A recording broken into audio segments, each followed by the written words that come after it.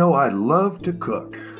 Now, I'm not saying that I put out the most creative meals, but I enjoy trying new recipes, using spices that I've never used before. Preparing a meal is therapy for me. I strive for greatness, but settle for mediocrity.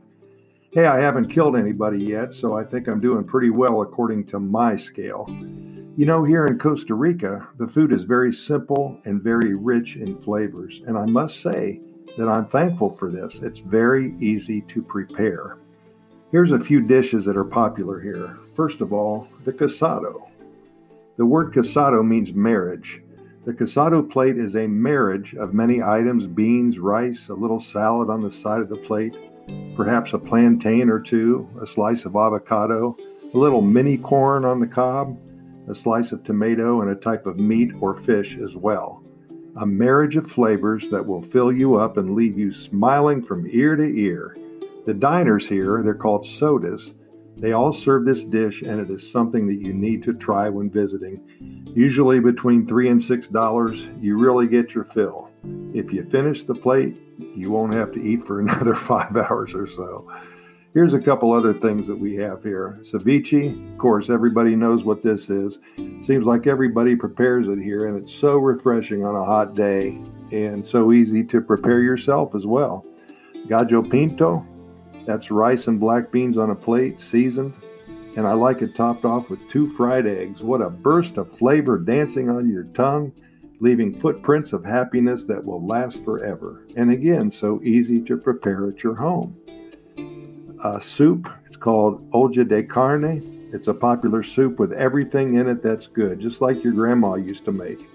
It will serve as a hunger stopper, and you'll have some left over for a couple of meals ahead. There's so many dishes that you will learn to love while you're here in Costa Rica, and they're all very simple to prepare. In the program notes associated with this episode, I'm going to add a link to an article about all the food upon which I have just spoken. Take a look at the site.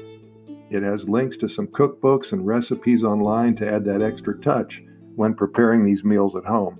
Give it a try. Keep in mind that much of the population has outdoor kitchens, and their stove, is simple. Some of them have a few concrete blocks out in the backyard, and all they do is they put a grate on the top, and their heat comes from native wood collected in the fields and forest, and this adds that flavor that you can't believe. There's so many cooking classes that we gringos can take here in Costa Rica as well.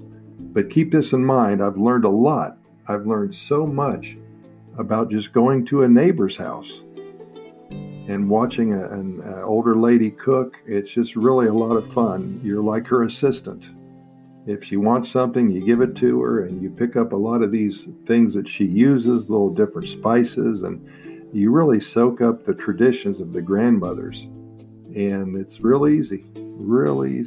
I'm thinking about starting my own little cooking class now for those expats that really want to learn how to prepare good food inexpensively and with so much flavor they will never have to eat out again.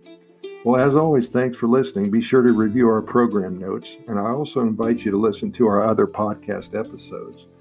We're touching on so many different topics that will help you learn more about all aspects of this amazing country. We call this country one of the happiest countries on the planet, and I will have to say a lot of that has to do with the type of food you eat. Our Costa Rica Pura Vida Lifestyle podcast series can be found on most all of the podcast venues, the Google Podcasts, the Apple Podcasts, Anchor, Breaker, Spotify, and all the others.